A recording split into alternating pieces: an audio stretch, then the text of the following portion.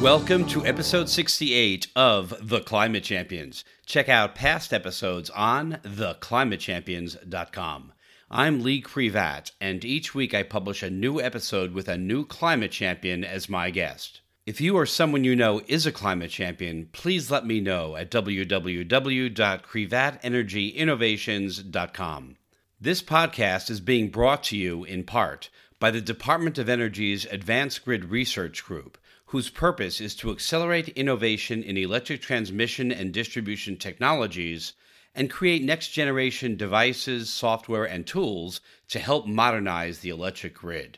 This week, my featured guest is Patty Durand, President and CEO for the Smart Energy Consumer Collaborative, SGCC, a consumer-focused nonprofit aiming to promote the understanding and benefits of modernized electrical systems and a consumer-safe, consumer-friendly smart grid among all stakeholders in the United States. The SGCC gathers all electric industry stakeholders, consumer and environmental advocates, technology vendors, research scientists, electric utilities, and others to listen, educate, and collaborate, creating significant research, best practices, and other collaborative materials aimed at modernizing U.S. electric systems. The Smart Energy Consumer Collaborative believes the success of smart energy innovation depends on the full engagement of the people at the end of the electric delivery chain, of which most of us are. And with our increased time at home these days and use of technology, our dependence on energy is greater than ever. COVID infections are on the rise, so please be careful out there, and please remember we're all in this together. While being cautious and alert, please be supportive and kind. Also, take the time to thank people that are taking personal risks to keep our world moving forward. And if you are one of those people, thank you very, very much. Patty joined the Smart Energy Consumer Collaborative in January of 2011 as their first president and CEO. Before coming to SECC, she worked for Georgia Tech, where she focused on smart grid research projects and helped to submit almost $10 million in grants to the Advanced Research Projects Agency, Energy, better known as ARPA-E, and the Department of Energy. Before that, she served as the executive director for the Georgia chapter of the Sierra Club, where she focused on energy policy and programs. Patty also served on the board of the Smart Grid Society for the Technology Association of Georgia for 2 years.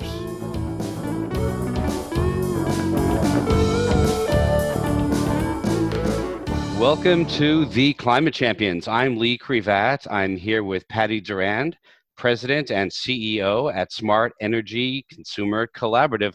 Patty, welcome to the Climate Champions. Hi, Lee. Thank you for having me. I really appreciate it. Can you talk a little bit about what motivated you to engage in climate change mitigation? Sure. There was a really pivotal moment. I guess about 20 years ago, I held a job that was boring to me. I guess everyone has had that experience. Most jobs are boring, I think. Well, yeah. So that was my situation about 20 years ago. I was an IT consultant and I was bored a lot. I had done it for 8 years. And so I started to do a lot of volunteering in the community just for something different to do with my time outside of work.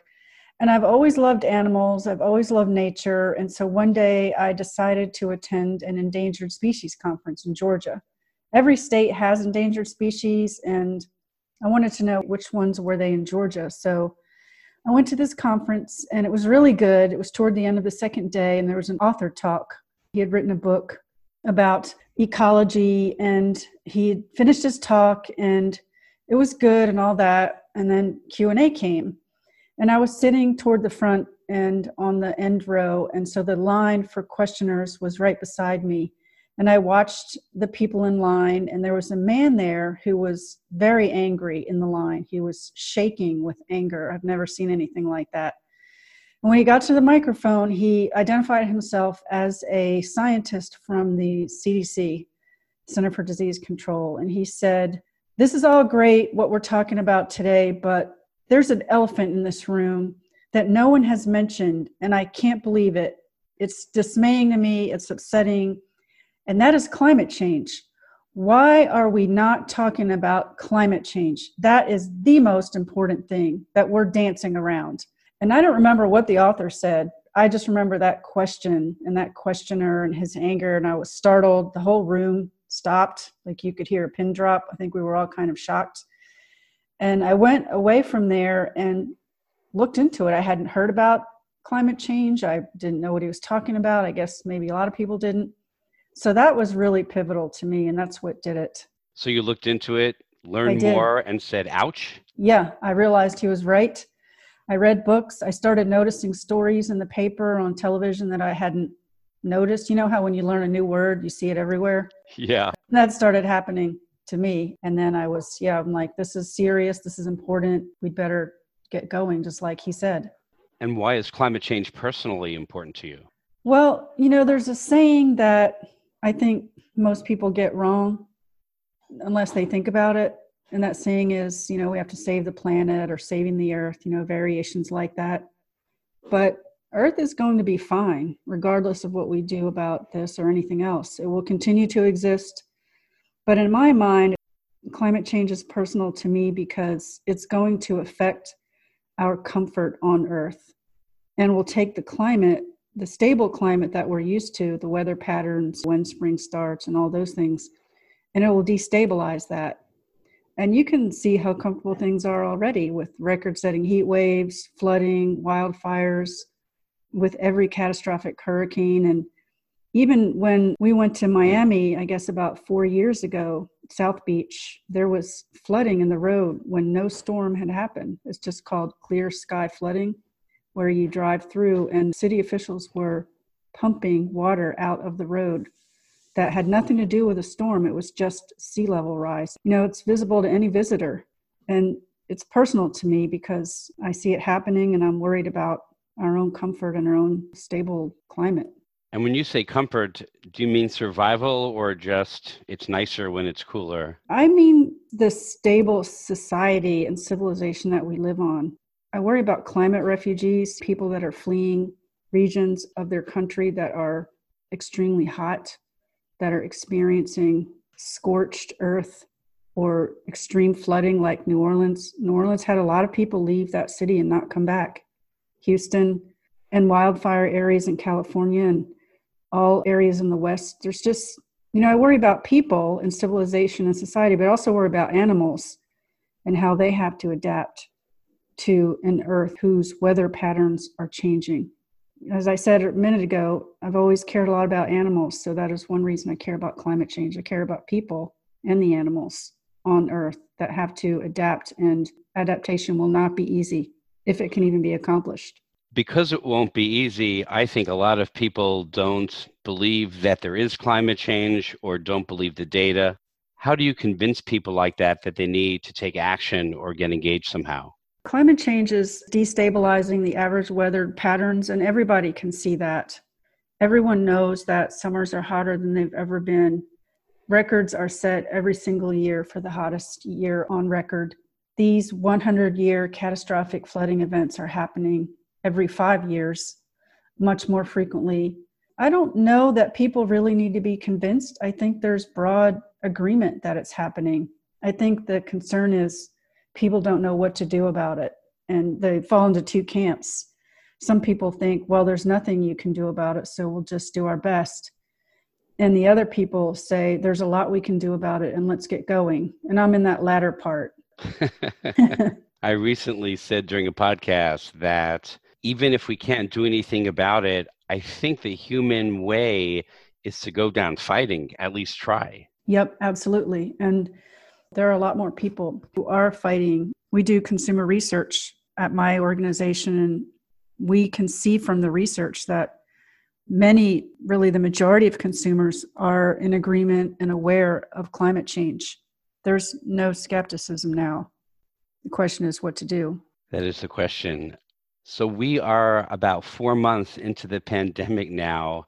How has that affected what you do? It doesn't directly affect it just yet.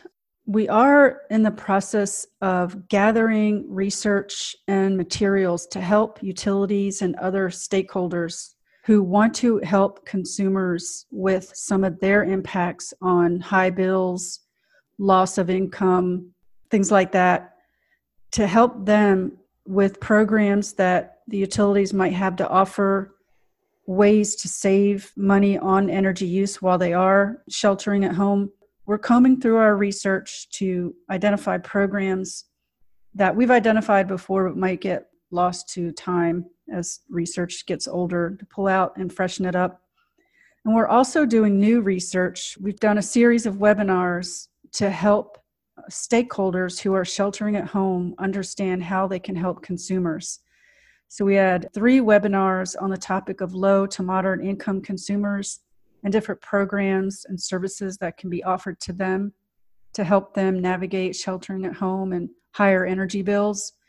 And then we have some webinars on beneficial electrification, which is transitioning from liquid and gas fuels, which emit more carbon than clean electricity does. So helping stakeholders understand what consumers think about that and what incentives and information they need to transition to cleaner energy sources, which electricity almost always is over gasoline and natural gas. So that's like an EV play, electric vehicle. Yep, it's EV. It also might be electric heat pumps for heating space, or heat pump electric water heaters for heating water, a lot of things like that. You talked a little bit about what you do, webinars and communicating with consumers. Can you talk broadly about what the Smart Energy Consumer Collaborative does and what you do? So the Smart Energy Consumer Collaborative researches residential, mostly residential, but also some small, medium business consumers in North America. We want to know, what are consumer interests around energy and technology, and what are their values, what are their concerns, and how can utilities and regulators and technology providers and consumer advocates help consumers meet those values and address their concerns. So we were founded 10 years ago because 10 years ago was really when a lot of smart energy, smart meter, and smart grid work was ramping up due to ARA grant funding, the American Recovery and Reinvestment Act. There was a lot of effort to modernize the grid, to help utilities have more visibility into the grid and have two-way communications with their consumers. And so it was widely recognized that consumers would be a lot more engaged around energy in the next 10 years than they ever have been before. But what did they want? We didn't really know them. We didn't really know what consumers wanted. Do they have different attitudes and values? So we were founded to research all of that. And we did find that consumers care a lot about energy. There is a subset of consumers that don't, but more than half, probably close to 75% of consumers care about energy for a variety of reasons. Among them, they care about climate change or sustainability. That's a big chunk. And then another big group doesn't care about that, but does care about saving money. They don't want to spend any more than they have to, so help them do that. And then a third large group of consumers really likes technology. They think it's cool. They're out buying the latest things. They're getting the Nest thermostat, the smart speakers, the home energy management systems, online portals, electric vehicles, that group. And they want help and information about how to automate their systems and how to read reports and findings and data. So there's a variety of attitudes and values like that. That's what we research and report on. How did you get from going to a conference, seeing an angry guy talk about climate change, to where you ended up? So yeah, that's, we all have our interesting pathways, I guess. For a long time, I worked in IT. I mentioned that I was bored in it. I finally left that field and I went to work in the nonprofit field to have more of an impact, a more meaningful job. And I started at a green space nonprofit working to advance green space programs and acquisition in a small community in Atlanta. And from there, I went to the Sierra Club. I was the state director for the Georgia chapter of the Sierra Club, where I worked on clean energy policy. And then while I was there, I went to another conference. I guess there's a theme here of conferences being very impactful, but this conference, it was called a Good Jobs, Green Jobs Conference. And the Department of Energy was there. They had a presentation and a publication that was really eye-opening to me. It was called The Smart Grid. They have a report called The Smart Grid. I still have it on my desk. And I'll never forget it because in that report, it talked about how grid modernization was coming and how the current grid had to be strong, reliable, modernized, all while new technology, new computing and high-speed technology was being integrated with the current grid. And the way they presented it just seemed really exciting. It seemed really hard. And I wanted, and it talked about sustainability and how the smarter grid could ramp up and scale up. It is exciting and it is hard, right? In actuality. Yeah, exactly. So I realized I didn't have enough knowledge and skills to make that leap from the Sierra Club to the Smart Grid. So I left the Sierra Club and I worked at Georgia Tech with a professor and his team of PhD students. They were earning PhDs on different technology topics around the smart grid. And so it was a perfect place for me because I had an opportunity to learn about the technology and the engineering behind the smart grid at Tech.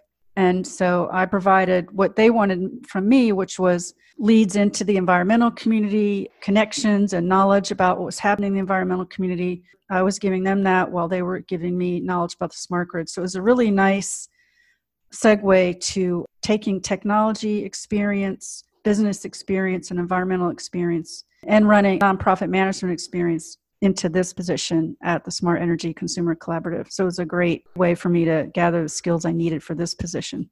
As you said, it seems like conferences had a lot to do with your movement from one phase of your life to another. Did you have any setbacks? I don't know that I had any career setbacks. I mean, I've always worked really hard to get the positions I've had and pursued people like this professor at Georgia Tech. I had tried to network with him. He kind of gave me the blow off. He said he would meet me after the conference was over and he didn't. He left and I had to go hunt him down at Tech. And in my meeting with him, he was very standoffish. I just pretended that he wasn't and kept going. I mean, it was all very difficult to be that assertive, but eventually it worked. And I wouldn't say I've had any direct setbacks, but when it comes to climate change, of course, we've all had setbacks. I continue to be disappointed that the U.S. was the world's largest carbon emitter until 2017 when China surpassed us, but still has the record for putting the most CO2 in the atmosphere, that we're not leading on this issue. People will say that China puts more out there than we do, but they don't count the many, many decades that we were contributing to climate change before China really started increasing their amount. Yeah, if you look at a graph, like take a piece of graph paper with all those little equal squares and map out how much carbon we've put in versus China, which are the top two, our square is enormous, like 40%, and then China is still in the 20s, and then everyone else is much smaller from there. And not defending what China is doing with regards to carbon right now, but they are also engaged in climate change mitigation at the same time. Yeah, we don't have a national energy policy. We don't have a national renewable energy policy. We don't have a national climate change policy. We don't have any kind of national initiative on this. I think it's a really big setback for the world for us to be like this. You'd rather see us in a leadership position then? For several reasons. We have the largest economy. We have the world's greatest scientists. We have the attention of the world in terms of past leadership capabilities, and we put the most carbon in the atmosphere. We certainly have great innovative and technological people like Elon Musk and many, many other scientists and innovators in this country who have already created great solutions to climate change with new technologies, but we just don't have leadership, so it's very disappointing. So turning this around, can you talk about some successes that you're proud of? Yeah, there's two I would say I'm really proud of.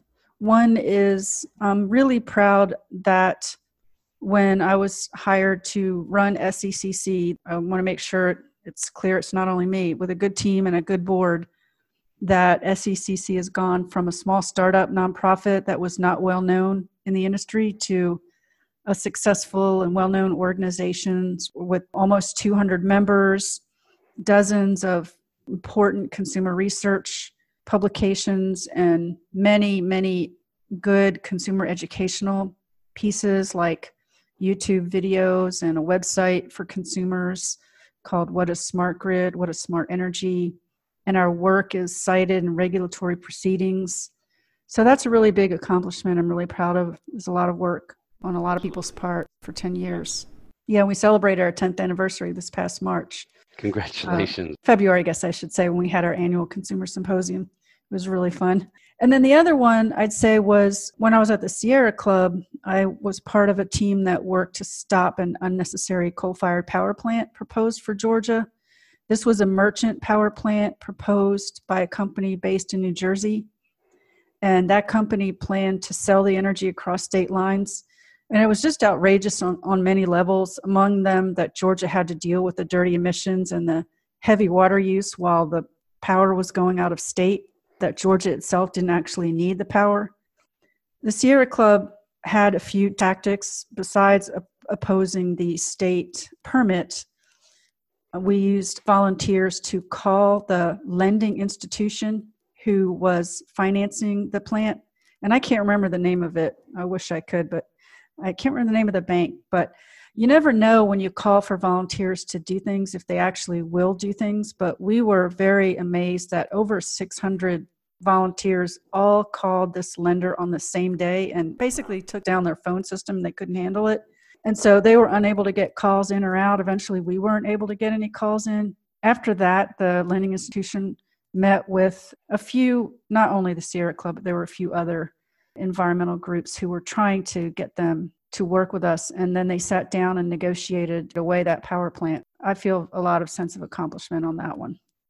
And of course, now there's no need for any new coal plants. There's a lot of new technologies here that are a lot cheaper for producing energy. So it's good timing.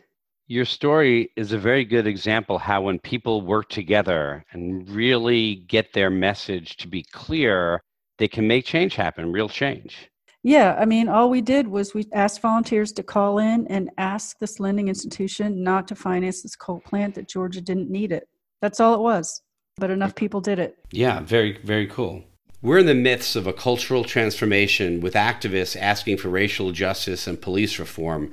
Can you discuss your thoughts on how energy production and climate change impact minorities different than more affluent communities? So that's a great question, and I'm really happy to be asked that question today of all days on June 19th, 2020, which is Juneteenth, which for the first time, a lot of the country is recognizing, celebrating, and acknowledging instead of just the minority community, but the majority community is too.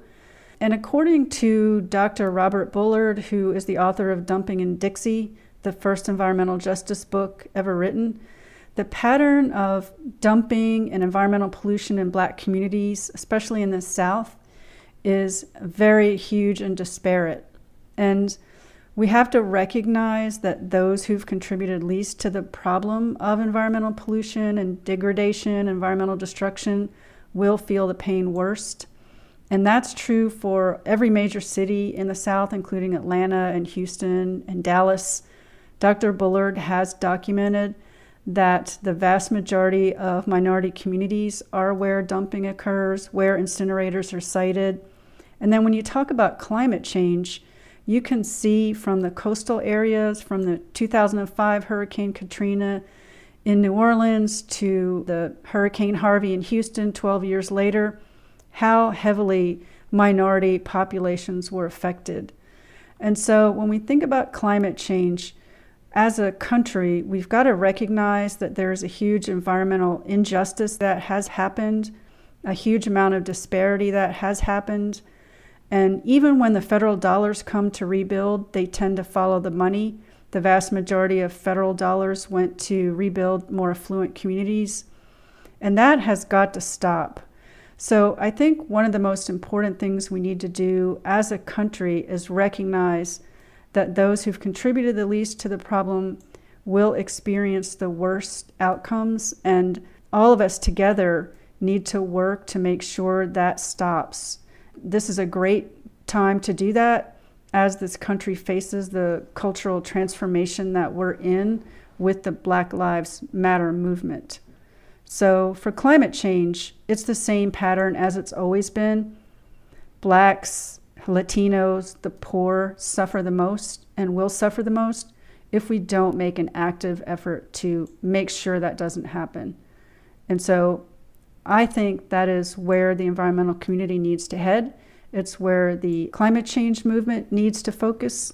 It's where our elected officials need to focus to make these things stop so minority communities are not impacted more than anyone else. Poorer neighborhoods tend to be located often near the worst power plants, the oldest that have the most pollution, and near highways and freeways that are near vehicles going back and forth. So they get a lot more pollution as well as climate change impact. In fact, some of the studies that are out now show that non-attainment cities and non-attainment for air quality, like Houston and Atlanta, have a more disproportionate attack on minority children. Their kids are sent to the hospital at rates 4 to 5 times of other children. African American children, for example, die at 10 times the rate for whites related to asthma. So when we're talking about the disproportionality of responsibility and the disproportionality of impacts, that's what we're talking about when it comes to environmental justice and vulnerability. Those are the areas that are wrong, they're tragic, and need to stop. And so communities, elected officials need to make sure that incinerators, dumps, and power plants that emit pollution do not site near minority communities. If they can't be sited equally among affluent and white communities as minority communities, then they don't need to get built. If nobody wants them, let's look at clean ways to manage our environment. Especially since we have clean ways now. Yes, we do. There's no reason for anything to be this hard. We need to take care of all people, no matter what color their skin is.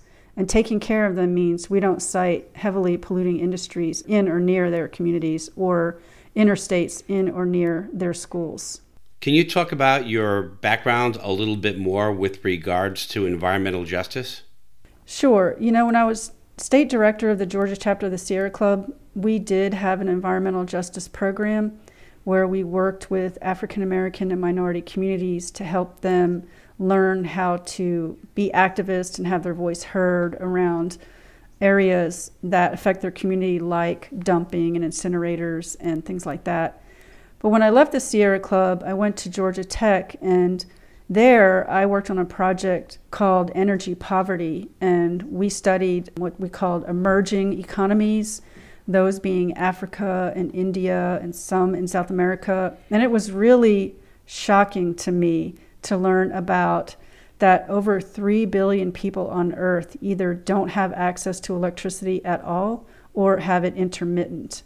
And in many cases, there is no access to the grid, so sometimes they'll just wire themselves into some nearby place or find some other way to access the grid without having legal, safe access to it.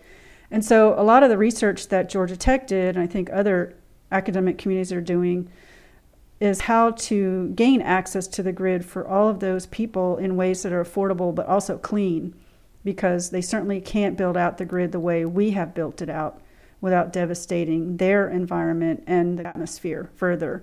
And there are plenty of ways. When I think about energy in the US, everyone has access to energy. It's not always affordable. Many people get disconnected for lack of payment. So we have our own problems. And it would be great if more of the community came together to work on the environmental justice problems that we have in our own country.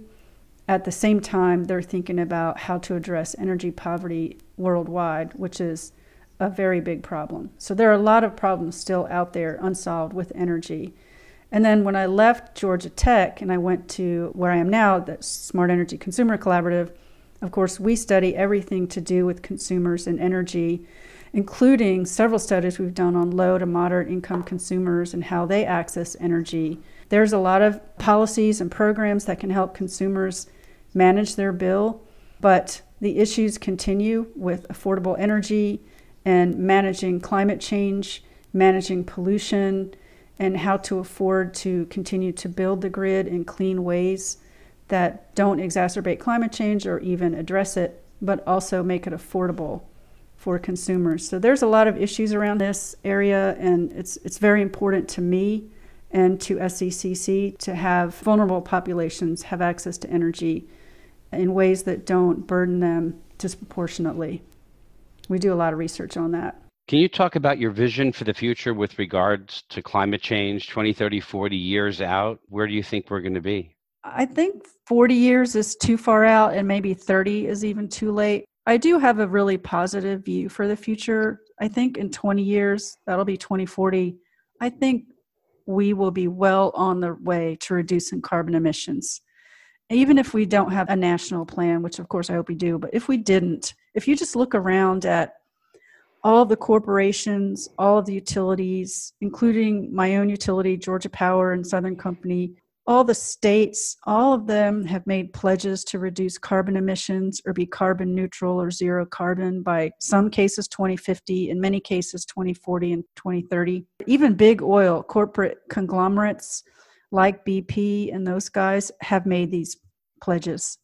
So I'm really hopeful that that will be the way of the future. And I think it will. I don't think the pledges are empty suits. I think people are really serious. We're seeing movement on it now in many ways. And I'm excited about that. If we don't get anything going by 2040 or 2050, I do think that's too late and we will experience the worst of what climate change has. But I personally think that won't happen. I cannot say that I agree, but I can say that I very much hope that you are right. Well, thank you, Leah. I hope so too. And does the pandemic affect your vision for the future at all? No, not really. I mean, there's a couple of ways I would answer that. One is I worry that we will be distracted and lose momentum from some of the initiatives that are taking place, but I don't have any evidence for that. And I do think that when people talk about the causes for this particular virus, which is so much worse in terms of its spread than the other ones, but when you look at the last 5 years of viruses, whether it's Ebola or SARS or swine flu, almost all of them have to do with the way we treat animals, whether it's bushmeat or wildlife trading, which is what it was in China this time. But certainly first world countries have intensive animal factory farming where they're using antibiotics in order to enable the animals to live long enough. Animals are living in intensively close areas together in unhealthy ways.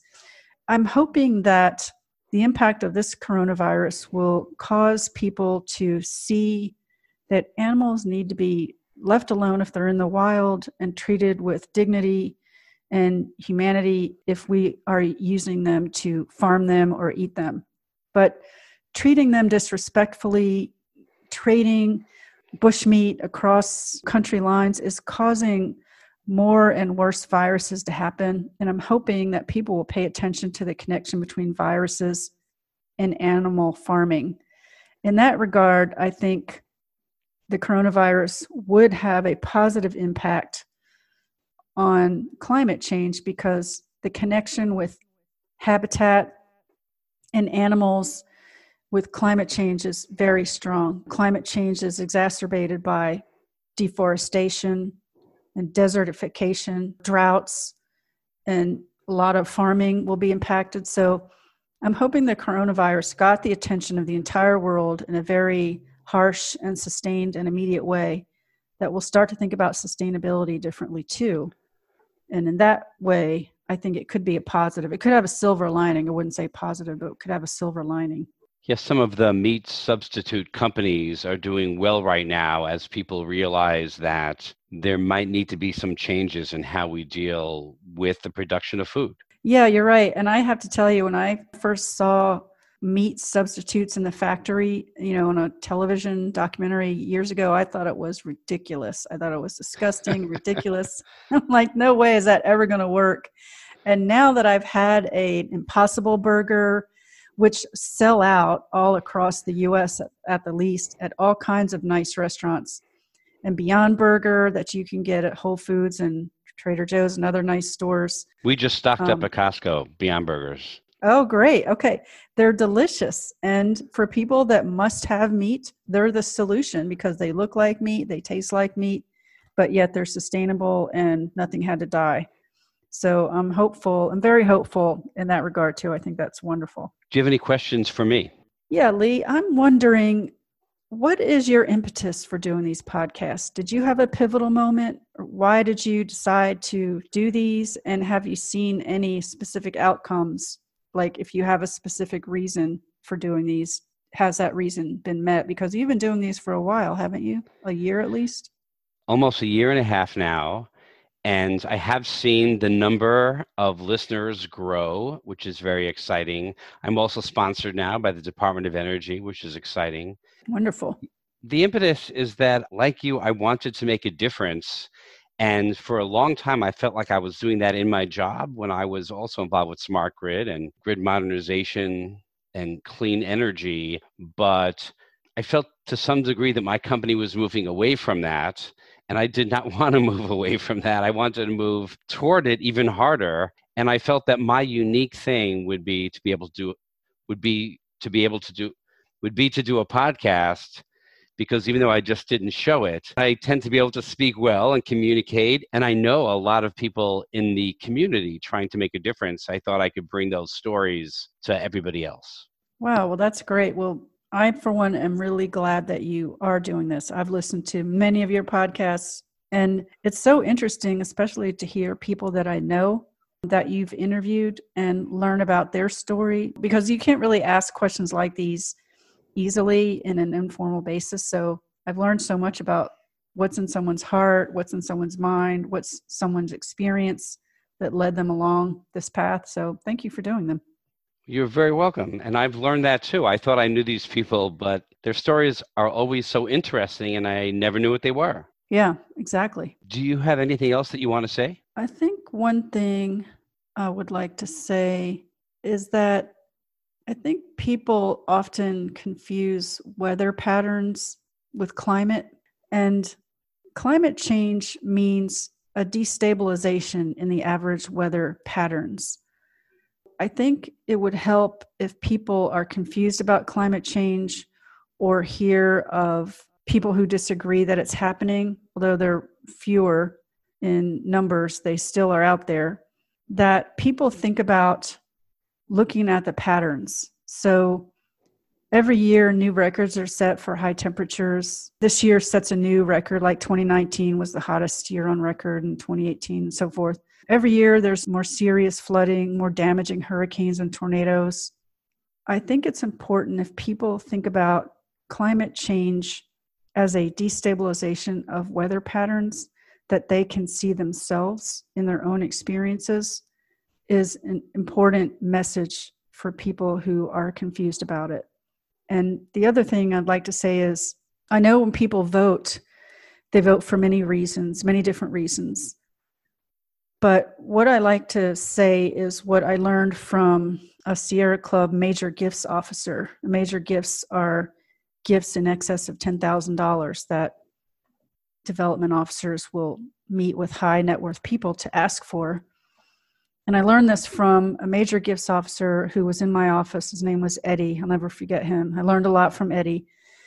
And he said, everything that you care about is important, of course. Child education is important. Victim advocacy is important. Homelessness is important, and so forth. They're all very important.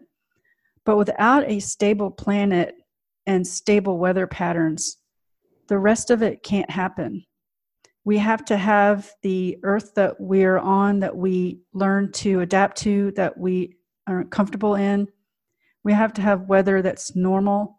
We have to be able to thrive and live in that weather with the crops that we grow and the things that we do. So that has to be the priority. That has to be the priority for everyone, behind which everything else comes. And that was how he often obtained major gifts. And I think it's a good argument. It's very clear and compelling. And that's how I think about it too. So that's what I wanted to leave with. Wow, that was impactful. Thank you very much. Thank you. Thanks, Lee. And I'd like to wrap this up now, and I'd like to wrap it up with a rap. You got inspired at a conference. A guy was angry and deranged, but he inspired you to look up things about climate change. You're pretty convinced the Earth will still exist, but it will change the temperature, which will make people pissed. I love it. Electrification and clean energy can get you very far, and that's what you try to communicate in your weekly webinar. You found yourself very bored in IT, so you got involved in Sierra Club with clean energy policy. There was this guy who blew you off. What the heck? But you were persistent with the professor at Georgia Tech. Although it may not be a policy for the nation, many pledges are coming from big corporations. Smart energy, smart grid, smart meter throughout the land because you communicated with customers. Yes, thank you, Patty Durand. All right. Yay. Thank you, Lee. That was awesome. My own rap. I love it.